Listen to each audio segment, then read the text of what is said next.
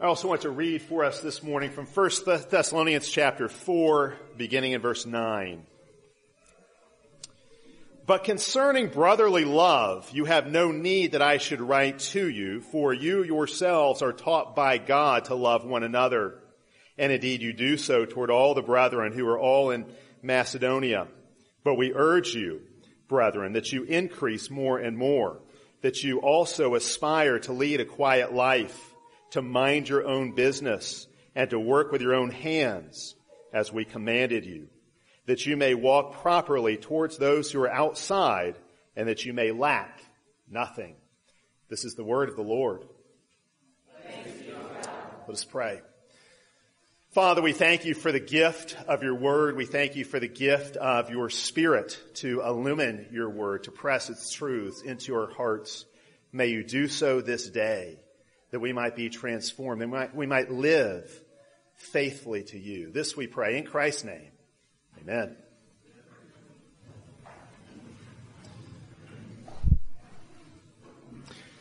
Several years ago, I was at the local Panera Bread, and I was talking with someone, and when he found out I was a pastor, he said, "Is your congregation one of those radical churches?"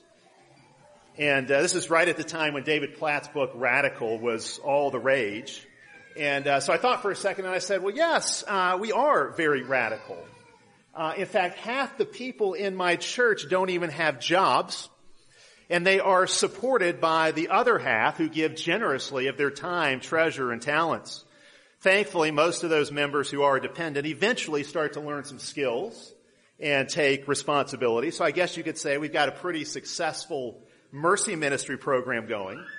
I went on to say we've even got this amazing group of women in our church who are incredibly gifted at clothing the naked and feeding the hungry and caring for the sick. They'll do it 24/7, all year long, and never expect anything in return. And I think that's pretty radical. This guy just scratched his head and looked at me like I was crazy. So I explained to him that the half of our church that didn't work were actually all children. And the group of women who were clothing the naked and feeding the hungry 24/7 were actually their moms. I did not tell him that some of the moms actually run homes for unwanted children, though maybe sometimes it feels like that's the case. For a brief moment there, we were radical. But actually, when you start to unpack it, it's really not so radical, is it? It sounds pretty ordinary. Is it radical or is it ordinary? That's really the genius of the Christian faith. The Christian faith makes the ordinary radical. It finds the radical in the midst of the ordinary. Look again at what Paul says about the Christian life in 1 Thessalonians 4. All of this is his way of unpacking what it means for the brethren to love one another. He says, aspire to lead a quiet life. Quiet would seem to be the opposite of radical. It's the opposite of revolutionary. Mind your own business. Nothing radical about that. Work with your own hands. Walk properly or respectfully towards those on the outside. Those instructions are so ordinary, so pedestrian. It's almost like we expect Paul to say, oh yeah, and don't forget to change your oil every 3,000 miles and rotate your tires. It's just that kind of basic, practical, mundane, ordinary instruction. And yet for Paul, that's the sum and substance of the Christian life.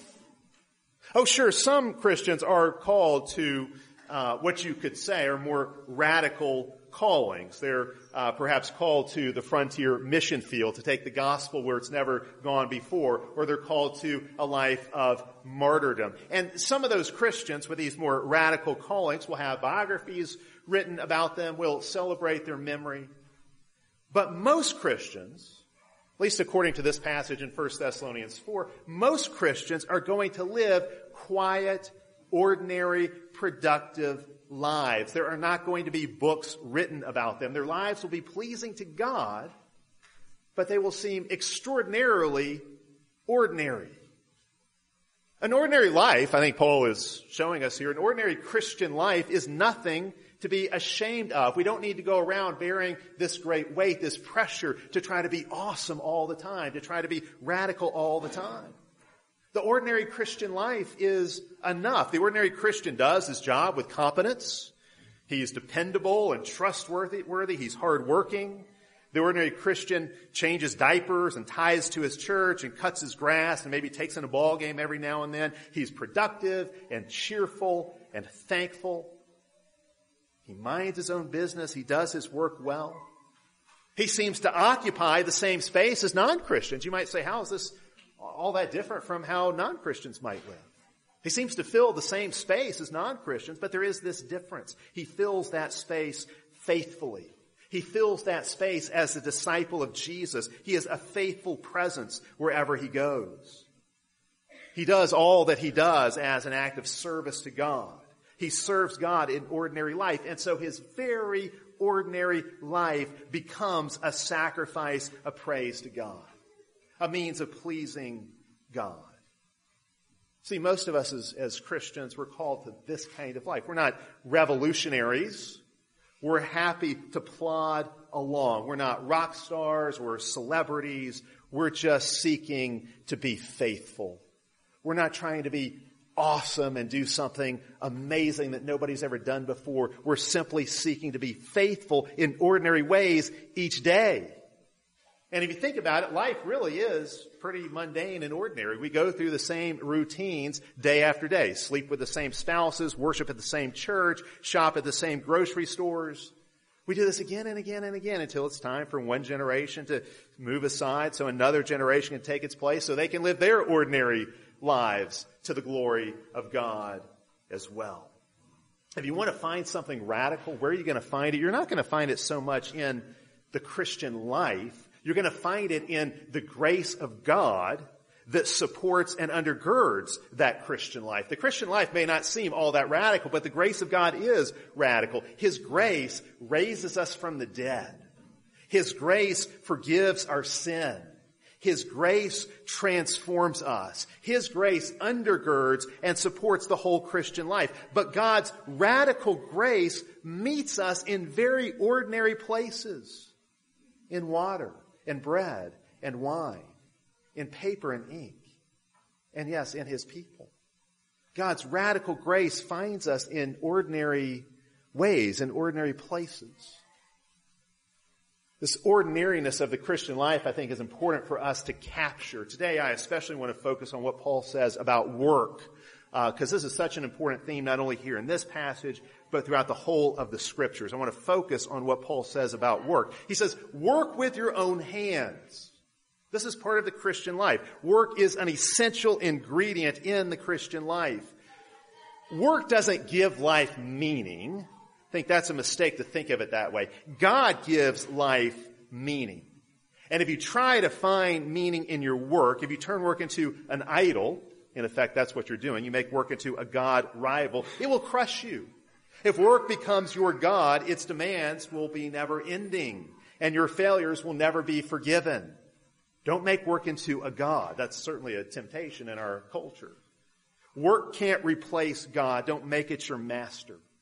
Know that all of your significance and worth and value come from God. We can't create significance. We can't create our own value. These things are gifts God gives to us.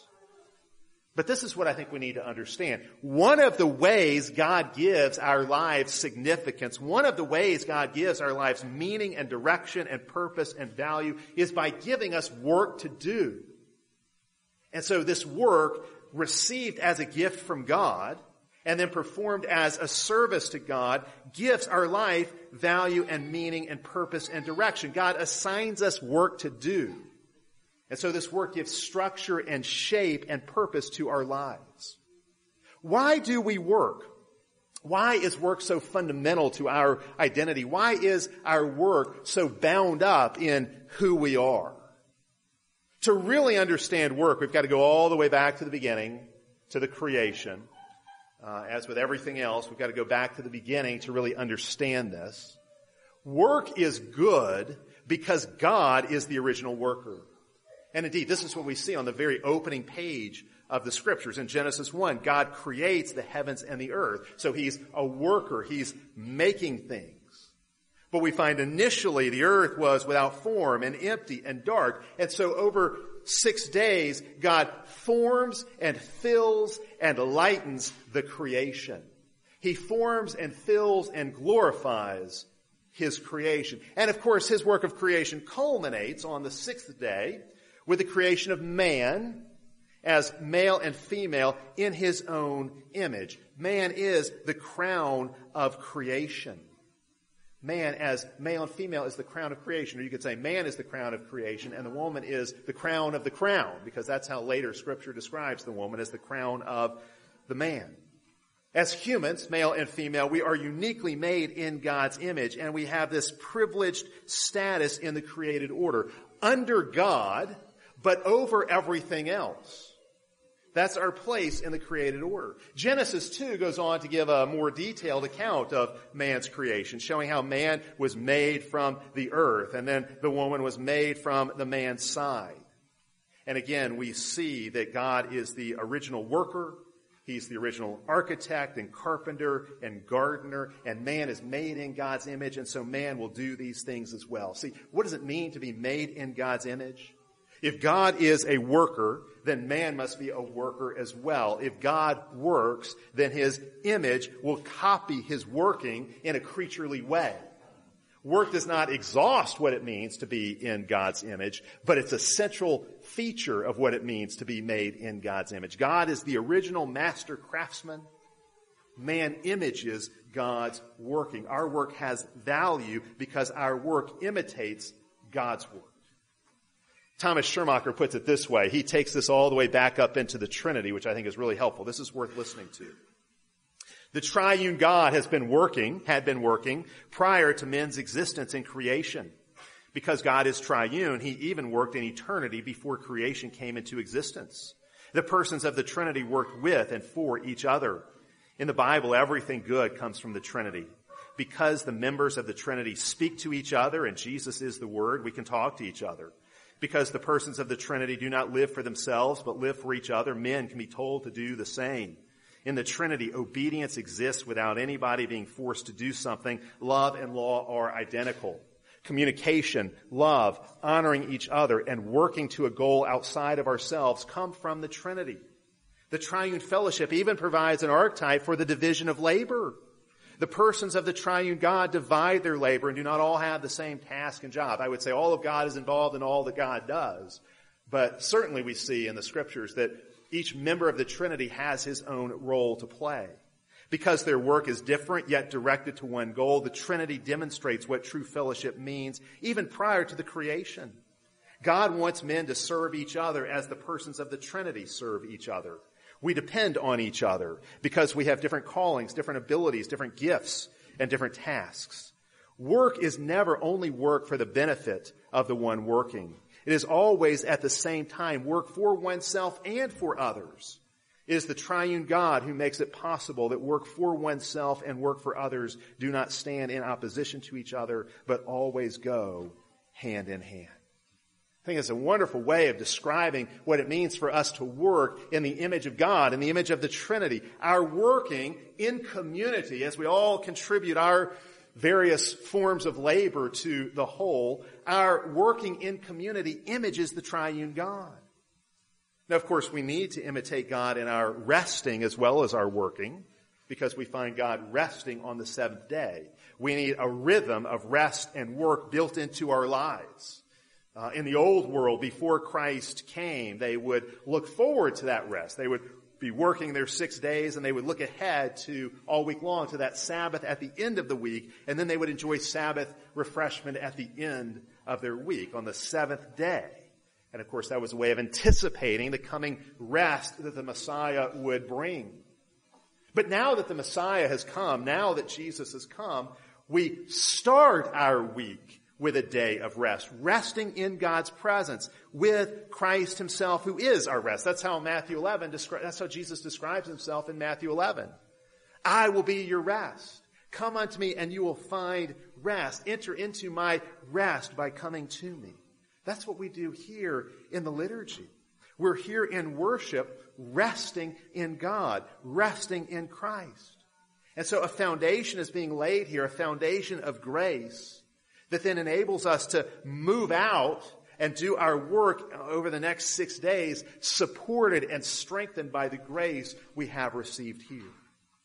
We do our weekly work on the foundation of grace laid in this liturgy. What we're doing here in this liturgy is laying a slab of grace, laying down a slab of grace so you can build your work on that foundation, on that slab over the next 6 days.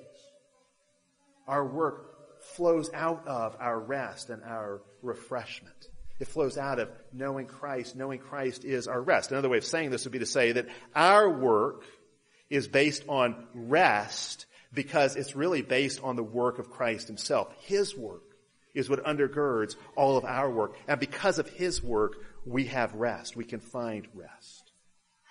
Let me see if I can describe for you how fundamental work is to human life. You'll notice in Genesis chapter 2, work comes before the fall. God gives Adam a job before sin enters in. He gives Adam a job to do before sin enters the world. This job of subduing the earth and having dominion over it. This job of guarding and keeping the Garden of Eden. And so we should never think of work simply as punishment for sin. Sometimes in a fallen world we use work as punishment. But work itself is not punishment. Work has been affected by sin, and so now our work is not always joyful. We're not always working in harmony with the creation. In fact, sometimes we feel like the whole world is stacked against us when we go to do our work. There are thorns and thistles, as Genesis 3 says, that get in our way, that get in the way of our work. And it's part of the curse, how the curse has affected our work. But work is fundamentally good. Work precedes the fall.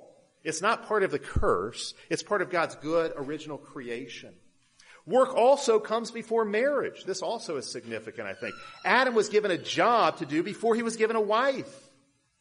And so when he is given a wife, she will come alongside him and help him in his work because he can't do it all on his own. Certainly he can't multiply and fill the earth without her, but neither can he subdue the earth and rule over it without her help. In Genesis 2, work precedes marriage. That's how intrinsic work is to who we are. It is natural for us to work. We were designed for work. We were made for work. And even marriage serves the common goal of work. A husband and a wife, they're drawn together into marriage by God in order to work together. The marriage serves the work. Their work is bigger than their marriage. Their marriage serves the work of, we could say, growing God's kingdom now. Marriage is about teamwork, doing together the work that God has given to the human race. Work shows man his place in the cosmos. Work is how we discover where we fit in. It's how we find our place in the world. And this is important because it's so controversial. One of the biggest issues in our day is man's relationship to the created order, man's relationship to the world or to his environment. Look at Genesis 2.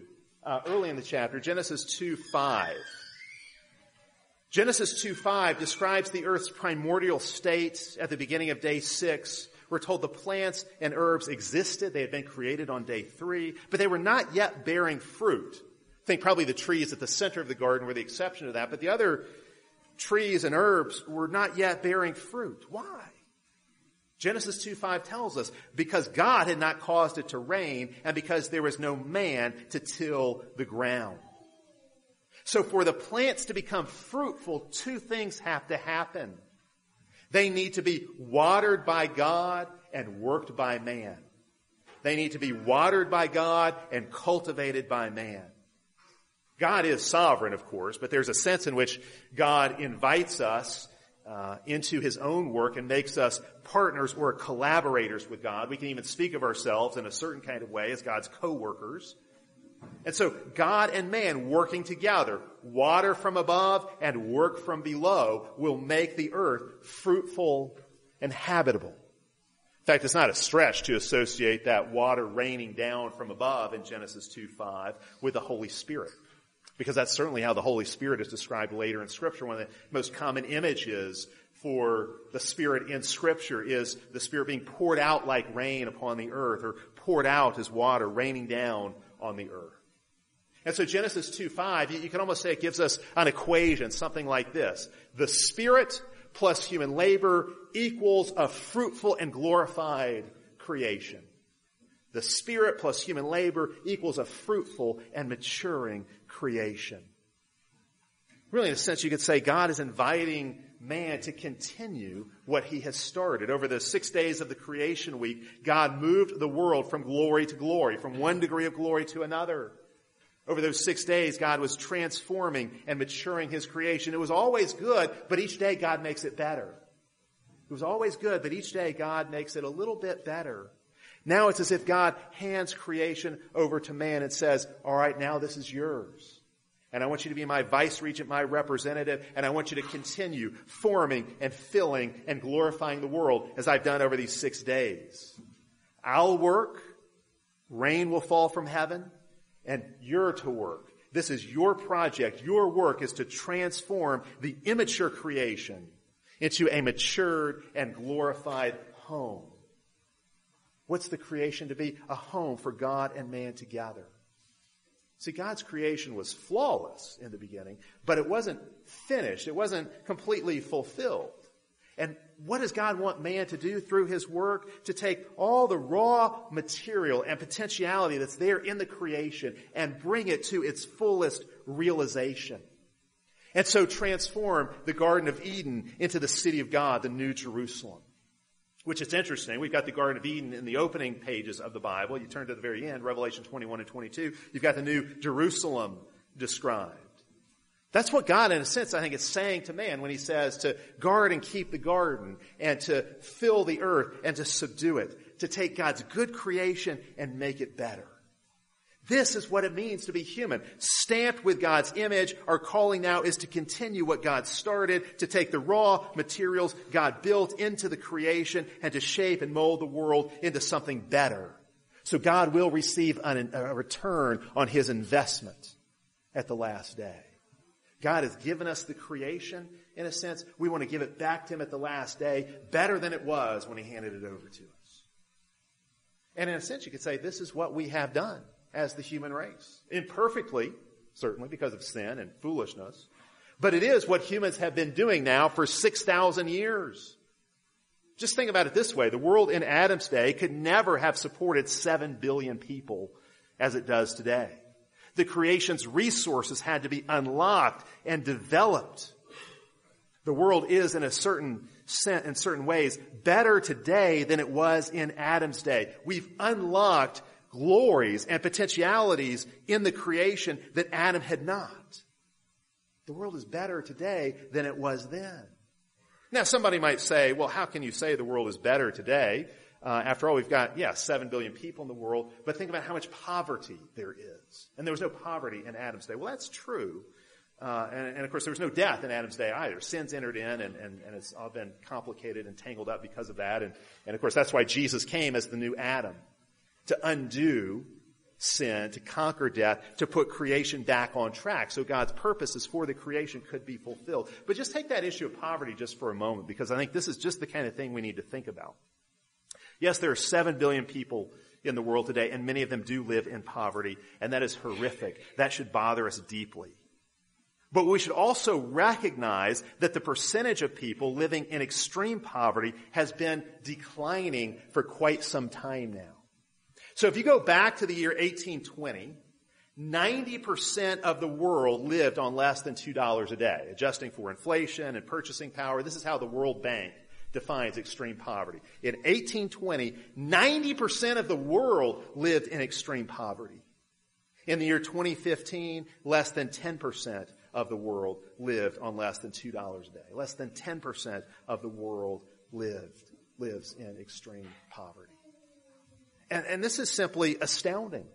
Despite the fact that global population has been growing very rapidly from 1820 to 2015, the actual number of people living in extreme poverty, again as defined by the World Bank, has fallen. The world's growing better. The world is growing richer. The world is richer than ever. The world is wealthier than ever. Some people have a hard time understanding this. How can the wealth of the world actually grow? Isn't wealth a zero-sum game? It's like slices of a pie, and there's only so much to go around. We can't go into all the economic theory behind this, but wealth is not a zero-sum game. because the world is not a closed system. If the world's a zero-sum game, then if some get richer, it's always at the expense of others. If some get richer, then others must be getting poorer because there's only so much to go around.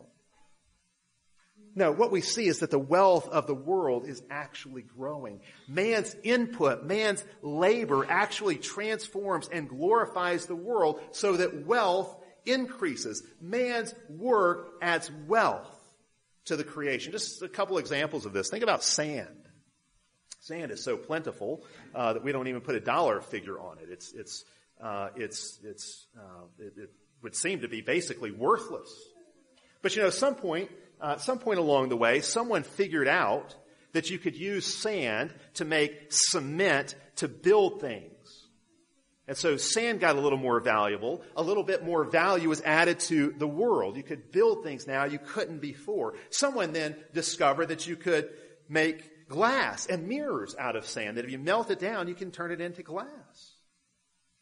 A little bit more value was added to the world. Then someone discovered that you could take the silica out of the sand and melt it down and run an electrical current through it and power a technological revolution that would change the way we live throughout the globe, throughout the world.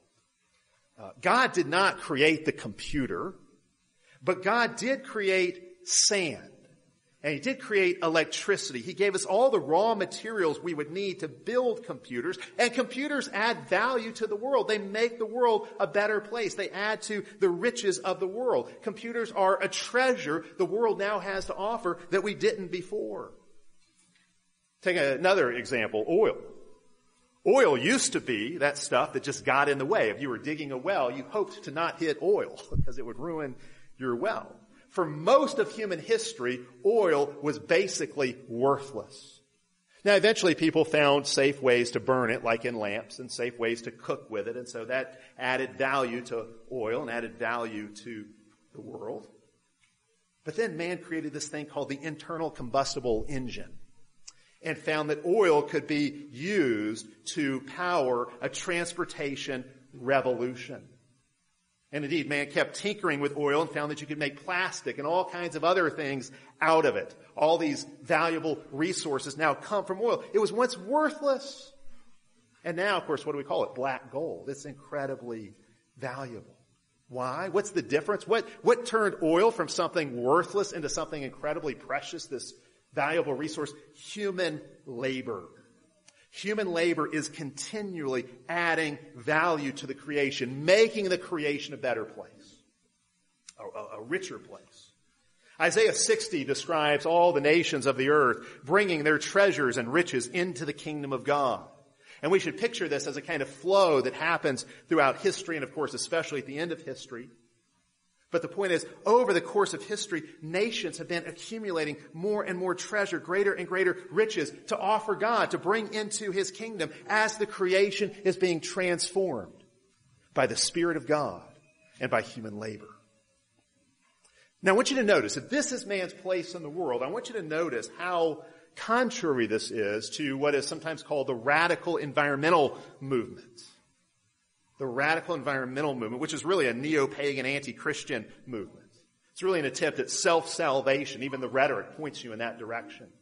But it really leads to tyranny, poverty, and death. It really sets up an alternative religion. Men don't always be explicit in the worship of the goddess Earth, but that's really what's happening, and it's a religion of guilt. It's a perpetual guilt machine. There is no absolution offered in this religion of radical environmentalism. Now understand, Christians are not against environmental care or creation care. Christians are in favor of stewardship of the creation. In fact, if you go back and look at the history, Christians were among the first and most active conservationists. As Christians, we are both conservationists who want to preserve intact creation's beauty and transformationalists wanting to use the resources of the creation to better human life as a way of loving our neighbors. We care for the creation. We care for animals and want to see them treated right. We care for forests and oceans and rivers. God has entrusted creation to us to rule and to manage and develop. And so as creation's rulers and caretakers and stewards and shepherds, we have a responsibility to take good care of this world God has given to us. But see, the radical environmentalists, they're not content with that. They see man not as a caretaker or steward of the creation. They see man as a cancer, as a parasite who only consumes and destroys a pristine world.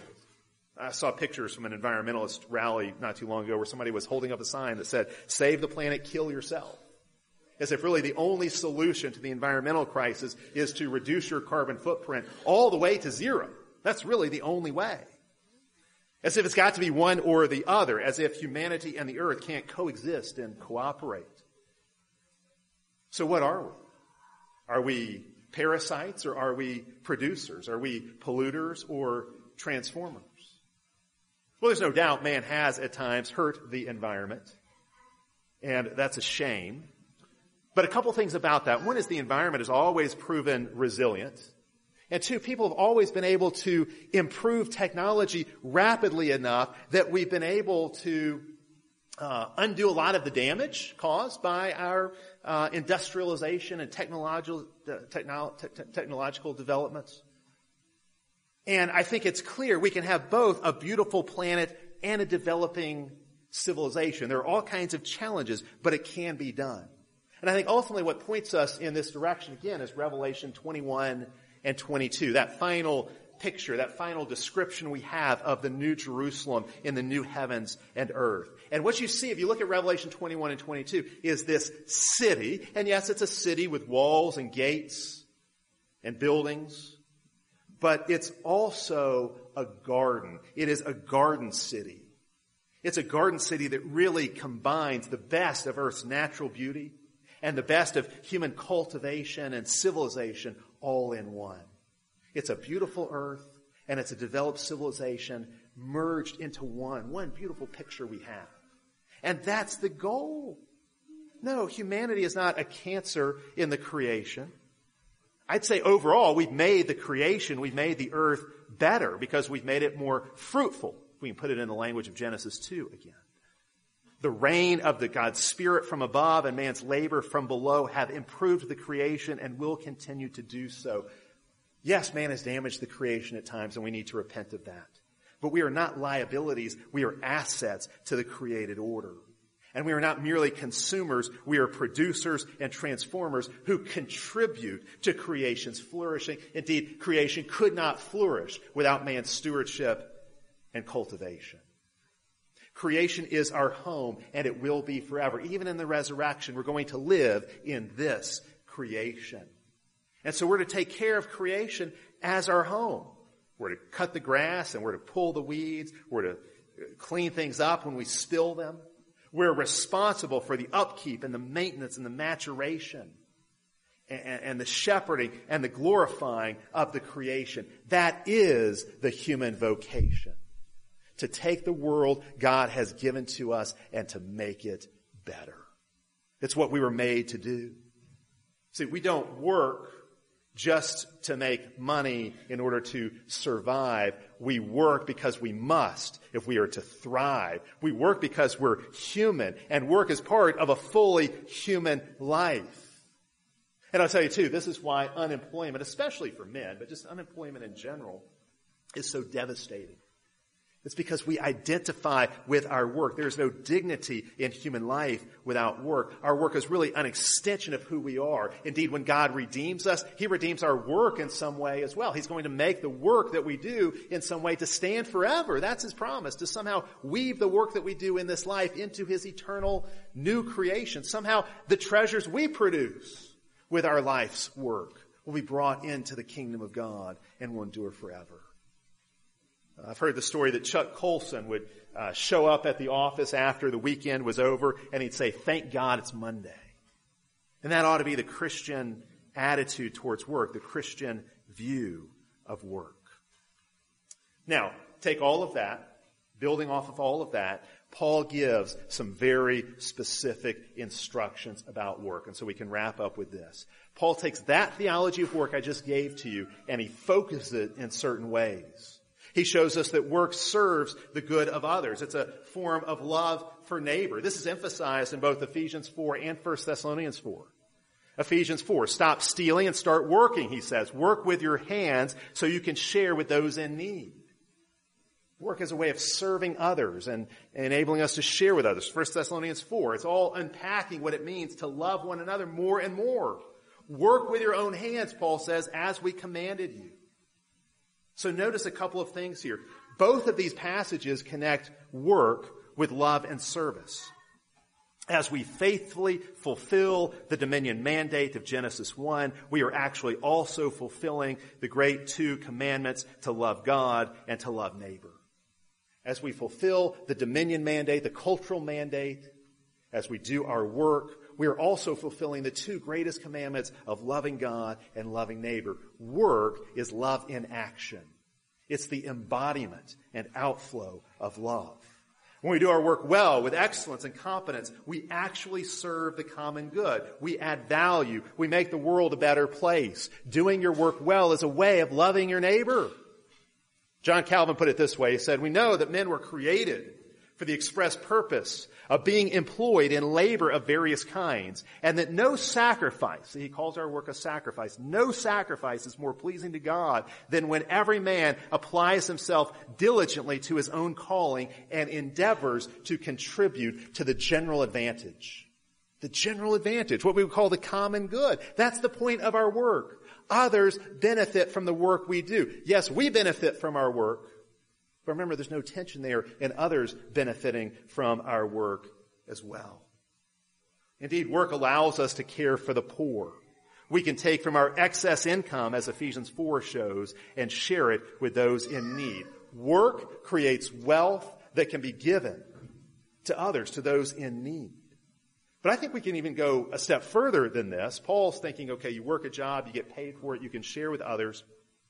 In a larger sense, entrepreneurship and business provides the only real solution to poverty in the long run. Think about this. What do the poor need? What cures poverty? What do the poor need? Well, more than anything else, the poor need Jesus. And the church can give them Jesus. The church can minister Jesus to them. But after that, what's their next biggest need? Their next biggest need is for a job. If they're ever going to escape poverty, if they're going to end generational cycles of poverty, they need gainful employment. And guess what? The church doesn't create jobs. And actually, the government doesn't create any jobs either. I would love to ask some of our politicians who talk about money and jobs and that kind of thing. I'd love to ask them, where do money and jobs come from? Where do wealth and jobs come from? I think a lot of our politicians couldn't tell you. And that's why we end up with so much bad public policy.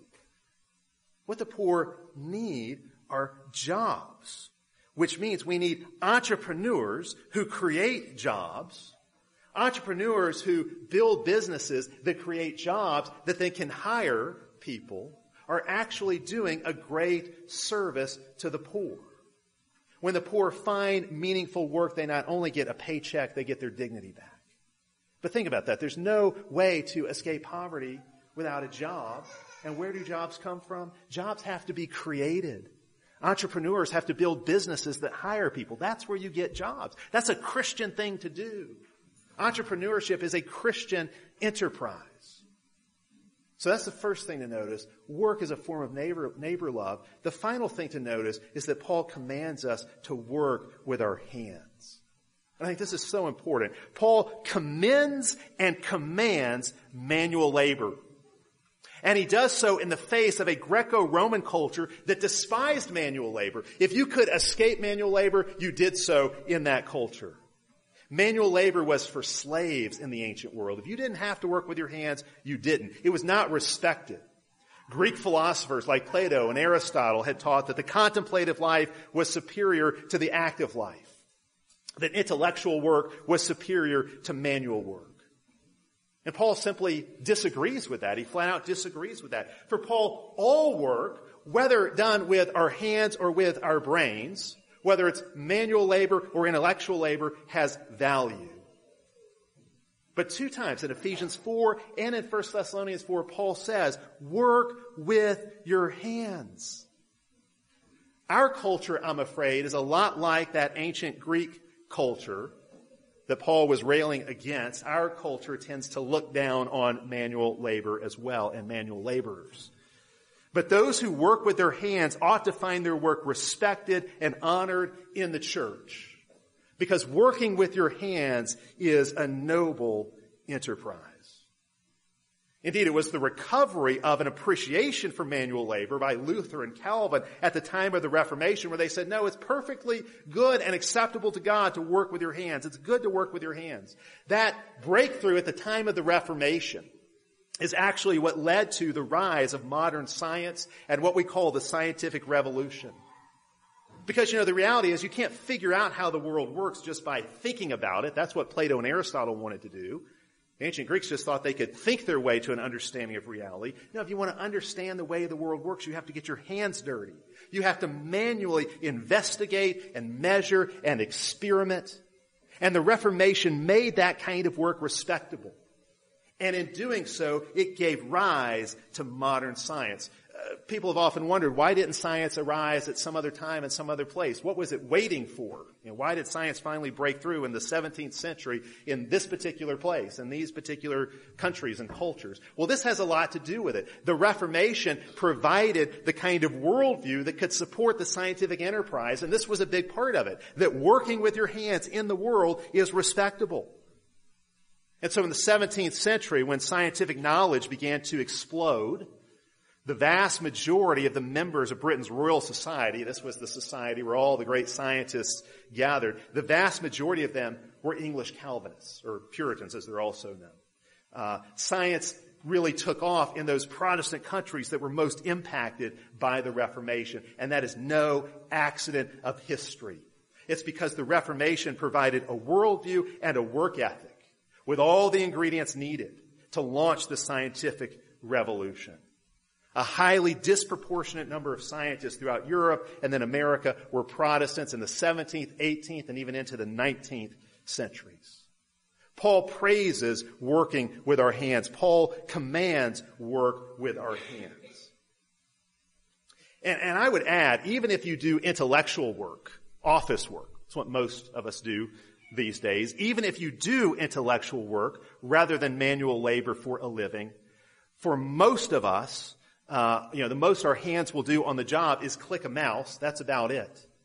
But still, we ought to find ways to work with our hands. Even if it's not for pay, Paul would still say, work with your hands. Not that intellectual work is unimportant. It's also valuable. But we don't really have to make a case for that because everybody knows it.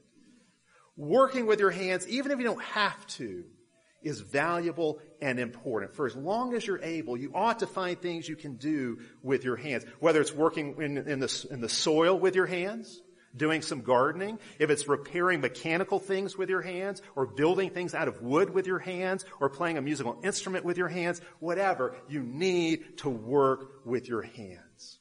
We were made to work with our hands. We were made to work with our hands to make things and to fix things with our hands. Technology will never totally replace manual labor. And even if it could, we shouldn't let it. Paul says, work with your hands. And I think he means it. I think there's something healthy and therapeutic about building things or fixing things with your hands. And this is especially true for men.